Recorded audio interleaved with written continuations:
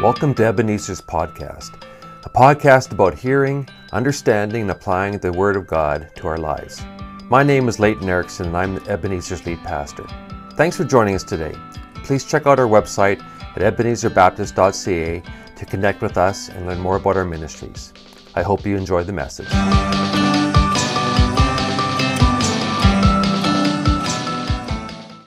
Well, good morning, and welcome to Ebenezer. My name is Cal, and thank you for choosing us to be a part of your worship experience today. This morning, we're going to continue in our new series in 1 Peter we've titled Chosen. Since Pastor Leighton has already shared with us the importance and the relevance of Peter's letter and gave us some of the key and important context information last week, I won't go over those again. However, I will say that Peter's word to the exiles, Christians dispersed and under persecution throughout Asia Minor, are just as necessary for us today as they were back then. While we, here in Saskatoon, Canada, and perhaps most of Western society, might not be under the same type of persecution and suffering as the believers during Peter's time were going through, there are times, especially this past year, where I believe we might feel like those early Christ followers. More and more Christians and biblical values are eroding from society. The institutional organizational church has overall been in decline for many years. The Christian voice and perspective continue to be pushed to the fringes in every arena. And in many ways, Christ's followers are more and more like exiles, scattered and under persecution. I'm sure we've all felt it, perhaps though to varying degrees. Have you ever felt like an alien or an exile in a strange land? Well, I know I have. As a child, almost every setting I was in, and I felt like an exile. Before even finishing high school, I had changed schools at least 5 times. Growing up, I lived in a smaller city in Ontario with a much smaller visible minority population. My parents didn't have much in those early years. And so I was a kid that wore clothes different from everyone else. I never had any brand names. I was a kid that brought a different lunch for school each and every day. And since I only began speaking English when I was around 4 or 5 years old, I was that kid who didn't always understand what was being talked about and didn't understand what was going on. And of course, since I am a visible minority, I was that kid who simply looked different. I was a target of much teasing, sometimes worse. Now, even if that hasn't been your experience, I'm sure you can appreciate the challenges of being an exile, of being something and someone that the majority of the people around you are not. It's simply not easy. But here's the thing. While Peter uses the term exiles in his address, the focus of his letter is actually on the words just preceding exiles, where Peter talks to the people as God's elect, or in other translations, God's chosen people. The perspective Peter wanted his audience to take was not on the fact that they were exiled or even persecuted. Rather, it was on the fact that they were chosen. They were chosen by God. Persecution was their circumstance. Exiled was their situation. But chosen by God was their identity. Now, there are 2 themes of what it means to be chosen by God that run throughout this letter: hope and holiness. Last week, Pastor Leighton focused his message on hope for the suffering. Even though the believers were scattered and exiled, even though they were persecuted and they were suffering, they had hope, true hope, because they had been chosen by God. Hope because their suffering was only temporary, and the certainty of glory in heaven awaited them. This morning, we want to look at the second key theme, holiness. Holiness for the exiled. Christ's followers, those chosen by God, are to be a holy people. If you have your Bibles at home, turn in them to our passage this morning, which is 1 Peter chapter 1, starting at verse 13, and we'll be going down to chapter 2, verse 3. 1 Peter chapter 1, verse 13, down to chapter 2, verse 3. And I won't read it in its entirety now, but we'll work our way through this section of Scripture this morning. Now, if we consider Peter's audience, exiled and isolated Christ followers, I think there are probably kind of two main actions and reactions they may have taken to them being in exile or being exiled or in a new foreign land. First, they could take the approach of not wanting to be different from everyone else, try to blend in. This would have required them to abandon their faith, or at the very least, suppress it, and start adopting the values, the beliefs, and the practices of the world around them. That was me as a child. I wanted to blend in. Or they could try to preserve their faith by leaving the places where they were, if that was possible, and gather with other believers and start their own little society. But God's call to his people is not to stay and to adopt the practices of the world around them, nor is it to leave and form isolated communes of their own. God calls his people to live where he has placed them, where he has led them, and to live in a way that is distinctly different from the people who are around them, from everyone else around them. But with one caveat: they are to live in a way that is not only for themselves, rather they are to live in a way that draws others to them and then to God. Now, in our passage today, Peter, as he lays out these themes, gives us three foundational components of holiness that would have encouraged and challenged his audience. For us today, I believe we need to consider what holiness means in our lives. And I think these three components, these three foundational components of holiness, give for us also a foundation from which we can be taught, we can be encouraged, and we can be challenged to live holy lives. So let's take a look. First, let's look at 1 Peter 1, verses 13 to 16. Here, Peter writes, "Therefore, with minds that are alert and fully sober, set your hope on the grace to be brought to you when Jesus Christ is revealed at his coming. As obedient children, do not conform to the evil desires that you had when you lived in ignorance. But just as he who called you is holy, so be holy in all you do. For it is written, 'Be holy, because I am holy.'" Now here, Peter lays out the very first foundational component of holiness, and it is this: it is a call to holiness. God calls his people to be a holy people. Now we'll spend a little bit more of time on this first point, because I think it's key to understanding this whole section on holiness. The believers in Peter's time were literally exiles, or as other translations put it, they were foreigners or temporary residents. But even if we today are not literally exiles, we need to remember that Christ's followers are in fact temporary residents of this earth. We're no longer citizens of any earthly kingdom, rather we are now citizens of heaven. And because of that, we are called to holiness. Verses 13 to 16 finishes with this call: "Be holy because I, God, am holy," as Peter quotes a familiar scripture from the Old Testament. So the first thing we must understand, if we are going to live our call to holiness, we're going to fulfill our call to holiness, is what exactly does it mean to be holy? What is God calling us to? Now, often we equate holiness with sinlessness or a moral purity. And to be sure, those are key attributes of God. However, the Greek word here for holy, hagios, is translated as sacred or set apart, or sometimes even in a more simpler way, different. See, if we understand holiness to mean sinlessness or moral purity, then it becomes this unattainable standard. But the holiness of God is more separateness of God. The separateness of God from all its creation, both in his essential nature, character, and perfection in his attributes.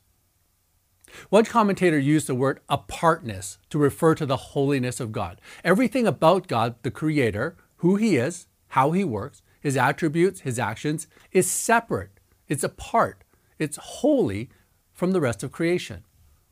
So if holiness is an attribute of God, then how do we become a different people? Well, Peter actually gives us the starting steps in this section.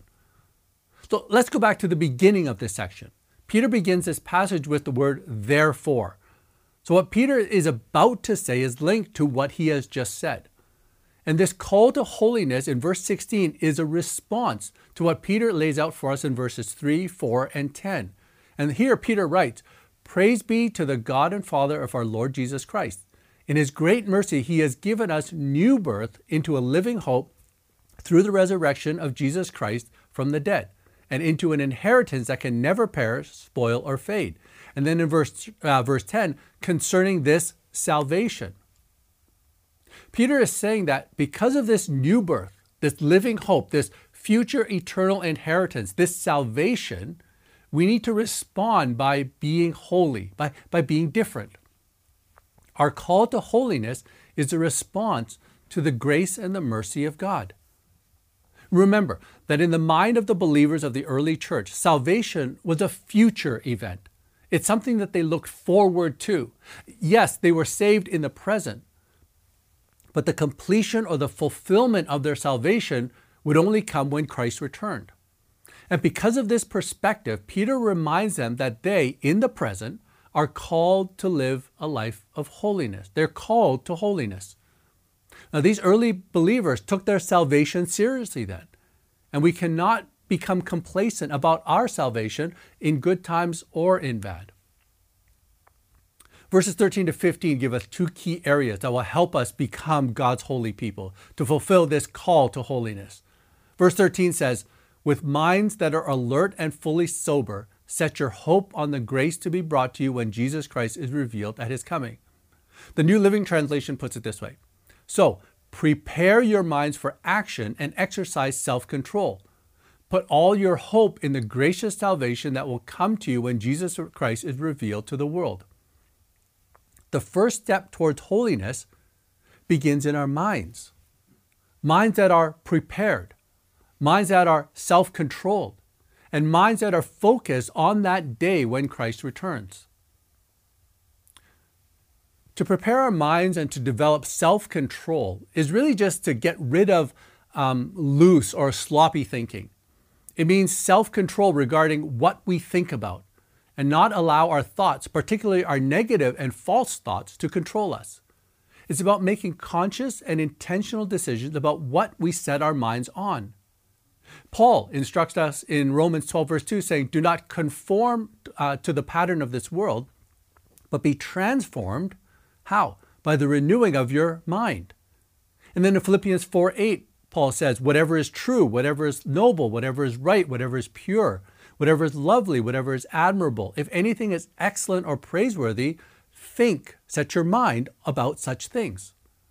It means thinking and then living in such a way that anticipates the inevitable return of Christ. The second step toward holiness is in verse 14, where Peter says, as obedient children, do not conform to the evil desires you had when you lived in ignorance. To be holy, to be different, means we have to break off with the thinking and the life of the world. We need to be intentional about putting aside the thinking and life we used to live before we realize the truth about Jesus Christ. Again, Paul echoes Peter's thoughts in Ephesians 5, where he says, have nothing to do with the fruitless deeds of darkness. Our call to holiness begins in the mind with what we choose to think about and what we choose not to think about. Now, one final significant and important point regarding our call to holiness. God is a holy God. He's different. He's set apart. He is separate and different from all his creation, and that's what he calls his people to.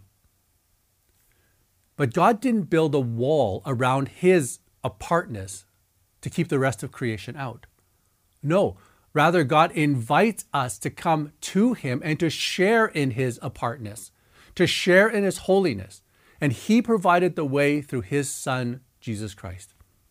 You see, be holy for I am holy is not to be looked at just as a command. It's an invitation born out of God's great love, his great grace, and his great mercy. And just as God invites us into his holiness, we, as a holy people, as a people called to holiness, are called to invite others into our holiness as well. You see, too often we, the church, take our apartness and we live in our ivory towers. We criticize and even judge others from our perceived high and lofty places. Pick an issue, pick any issue, and likely you have found, or you will find, that the church acted in judgment or is acting in judgment and condemnation of it. Now, it doesn't mean we don't take sin seriously, but we're too quick to judge and to condemn. Instead, we, like God, need to invite others into our apartness, into our holiness. So how do we do that? Well, how did God invite us into His holiness? God came to us in the person of Jesus. He came down from His high and His lofty place. He incarnated Himself, took on our form, spoke our language, and came to where we were. And Jesus lived in a way that revealed to us the nature, the character, and the ways of God, and showed us what new life as a heavenly citizen looked like. Jesus sacrificed His very life, and in doing so, opened the way for us to come to God and to enter into His holiness. We're called to do the same. We must incarnate our lives with others. We must come down from our perceived high and lofty places. We must learn to speak their language. We must go to where they are.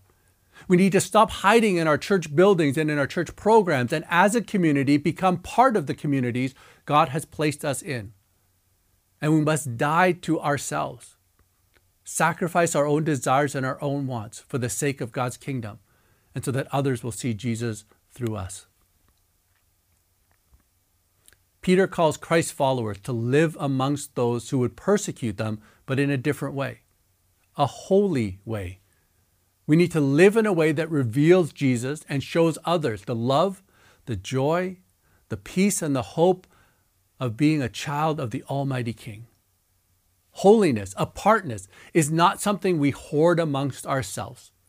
Rather, we need to live in such a way as to invite others to join us and become a part of God's holy people. So the first foundational component of holiness is a call to holiness. Now, I understand that was a long first point, but it's necessary we understand our call to holiness and its significant implications for how we live. But let's move on. Second, Peter continues in verses 17 to 21 saying this: "Since you call on a Father who judges each person's work impartially, live out your time as foreigners here in reverent fear. For you know that it was not with perishable things such as silver or gold that you were redeemed from the empty way of life handed down to you from your ancestors, but with the precious blood of Christ, a lamb without blemish or defect. He was chosen before the creation of the world, but was revealed in these last times for your sake. Through Him you believe in God, who raised Him from the dead and glorified Him, and so your faith and hope are in God." The second foundational component of holiness is this: the cost of holiness. The cost of holiness.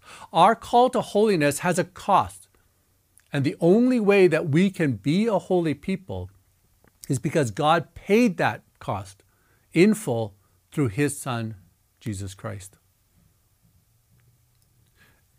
Peter compares the most valuable earthly things to the blood of Jesus. He uses silver and gold. But let me ask you, what's the most valuable thing you own? Your home or some other piece of property? Vehicles? Jewelry?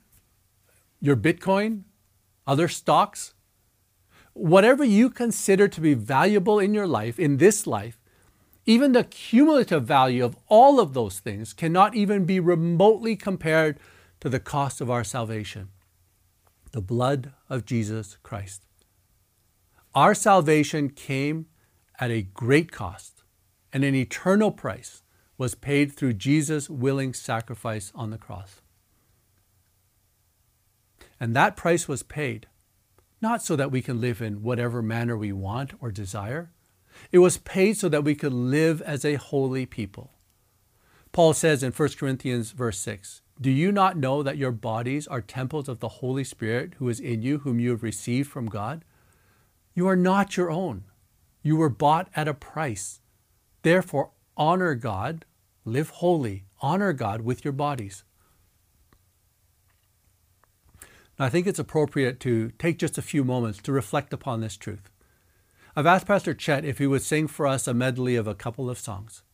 And as he sings, just reflect on the words. Simply thank God that He would consider our holiness, that He would consider each and every one of us worthy of such a great price. listen to Pastor Chet and reflect as he sings for us.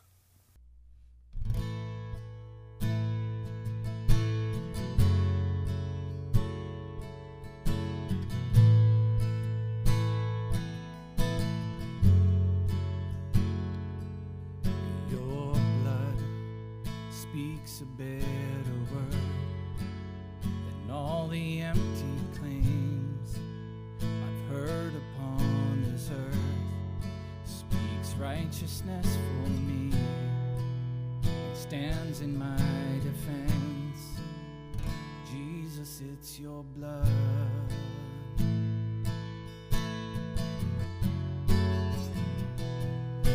And what can wash away our sins? And what can make us whole again? Nothing but the blood, nothing but the blood of Jesus.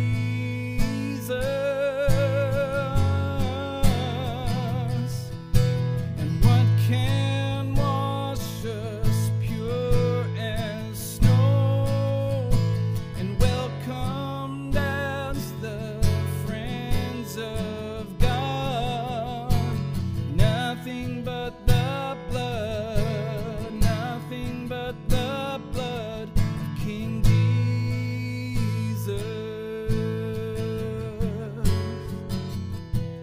Your cross testifies in grace, tells of the Father's heart to make a way for us. Now boldly we approach, no earthly confidence. Jesus, it's your blood.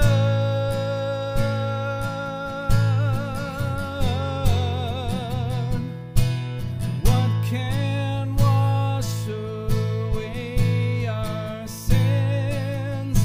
And what can make us whole again? Nothing but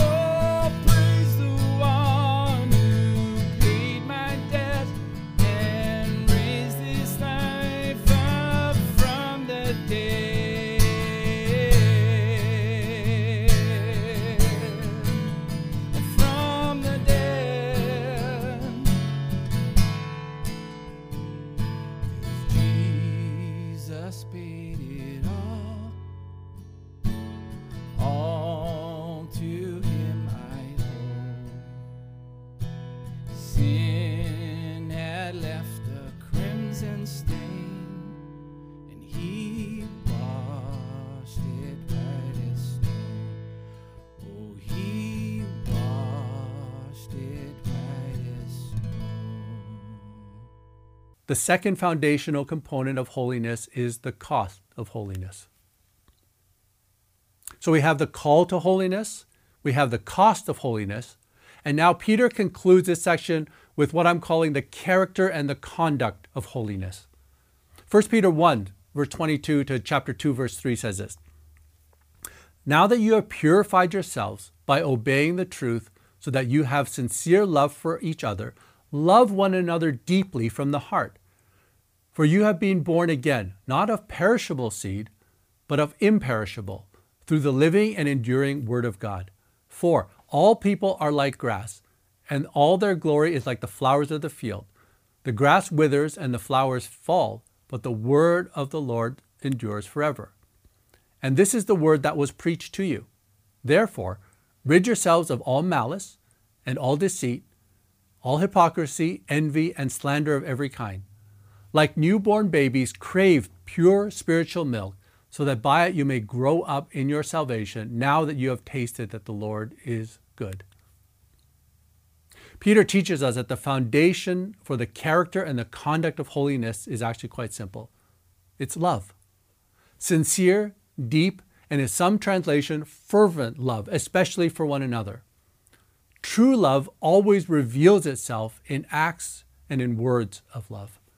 And because we are called to love one another deeply, we must get rid of all malice and deceit and hypocrisy and envy and slander. That conduct is not consistent with the character and conduct of love that should and must permeate our lives as the holy people of God. But we all know that true love doesn't come naturally. While there are times we can and we do act in a selfless, loving way, you only need to take a look at the headlines, the news clips, and the statistics to know that true, selfless, and sacrificial love is lacking in this world, and often even in Christian families and Christian communities. We can try our best to act lovingly, but there will always be times when we revert back to the way we would have acted in the past, actions and thoughts that we're probably not very proud of. The key to becoming a people characterized by true love is not behavior modification. It's not trying to simply do better. It's inner transformation. And Peter brings out the centrality of God's word in the initiation and in the process of transformation. See, Peter says, "For you have been born again, not of perishable seed, but of imperishable, through the living and enduring Word of God." It is God's word, when it takes seed and begins to root in our lives, that brings us into a right relationship with God and initiates the transformation required to truly love. Our physical birth was made through human perishable seed, but that physical birth only leads to death. However, we are born again, not through perishable seed, but through imperishable, the Word of God, or as Peter explains in verse 25, the good news of the gospel that was preached to them. The Word of God will endure forever, and the Word of God brings life. The Word of God initiates our spiritual transformation. When we allow the gospel to take root in our hearts and we respond to the work that it's doing in our hearts and we receive Jesus Christ, we follow Him, that initiates our spiritual transformation. But the Word of God also continues our transformation. Peter says in chapter 2, verses 2 and 3, "Like newborn babies, crave pure spiritual milk, so that by it you may grow up in your salvation, now that you have tasted that the Lord is good." We are to crave or desire this pure spiritual milk. The way the Greek translation of the Old Testament puts it, it needs to be the deepest longing of our heart. That the same language is used in Psalm 42, where it says, "As a deer pants, longs for streams of water, so my soul pants for you, my God." Peter exhorts us to crave, to long for, to desire with all our heart this pure spiritual milk, the milk of God's word. Other translations say the pure milk of the word, or the sincere milk of the word. And God's word is foundational for holiness and central to our spiritual transformation. Now, in my opinion, one of the most dangerous things happening in the Christian church today is the lowering of the authority and the centrality of God's word. There have been questionable interpretive or hermeneutical techniques applied to make God's word say what we want it to say, or to say something that we're more comfortable with it saying. Experiences and personal beliefs are now placed above the truth of God's word. And on issues on which where the Bible is clear, those are being brought into question. New interpretations seem to emerge even on a daily basis. Now, on a side note, let me just say how proud and privileged I am to serve in this church community where the Word of God is central and authoritative. A community where we allow God's Word to speak into the issues and challenges and even the controversies of life, not the other way around. Charles Spurgeon said, "God's Word never dies. God's Word never changes." There are some who think we ought to get a new gospel every few years or even every few weeks, but that was not Peter's notion. He wrote and he was divinely inspired to write concerning the Word of God, which lives and abides forever. D.L. Moody says, "So few grow because so few study." The third foundational component of holiness is the conduct and character of holiness and the centrality of God's Word in our spiritual formation. So, to conclude, as strangers in a strange land, as foreigners amongst those that would be hostile to Christ's followers, we are called to be a wholly different people. We are called to holiness because God Himself is a holy God, and we are called to invite others into His holiness. There's a cost to holiness that Jesus paid through His precious blood on the cross, and we need to live in response to that great act of mercy and love. And through the transforming power of the Word of God, we are to live in the conduct and character of holiness founded on love that comes through the Word of God as it transforms us. As God's holy people, we, though in exile, reveal to the world, quite simply, a better way.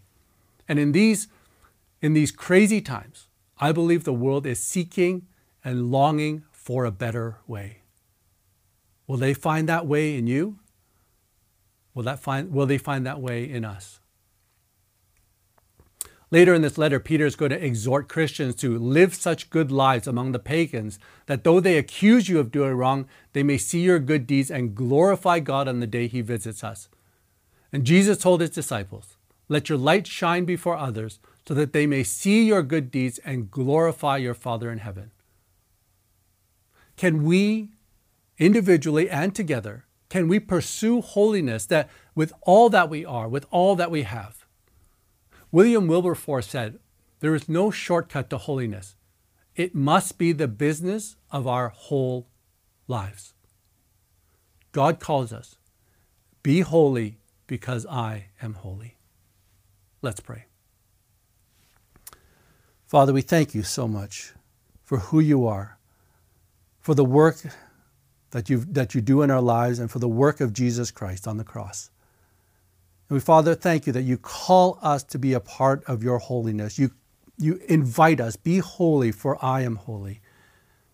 And Father, let us recognize that the holiness that You're speaking of is simply to live differently, to live according to Your word in Your way, that our actions would be characterized by love and grace and compassion. Father, that we would be on mission for You, inviting others into Your holiness to join in through the cost of holiness, the blood of Your Son, Jesus Christ. Father, may this be the single pursuit of our lives. And Father, as we do so, we pray that we would first bring You glory, and Father, that Your kingdom will grow and expand. We pray this in Jesus' name. Amen. Well, thank you for taking time to join us this morning. As you go into this week, remember that you are called to be a holy people, to live in such a way that draws others to Jesus Christ. For the benediction, I'll be reading from 1 Thessalonians 5. "Now may the God of peace Himself sanctify you completely, and may your whole spirit and soul and body be kept blameless at the coming of our Lord Jesus Christ. He who calls you is faithful. He will surely do it." Have a great week.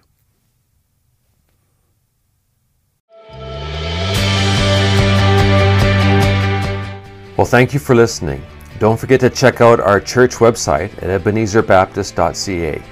If you enjoyed the podcast, you can let us know by clicking like and by subscribing to our podcast channel. God bless you, and thanks for listening.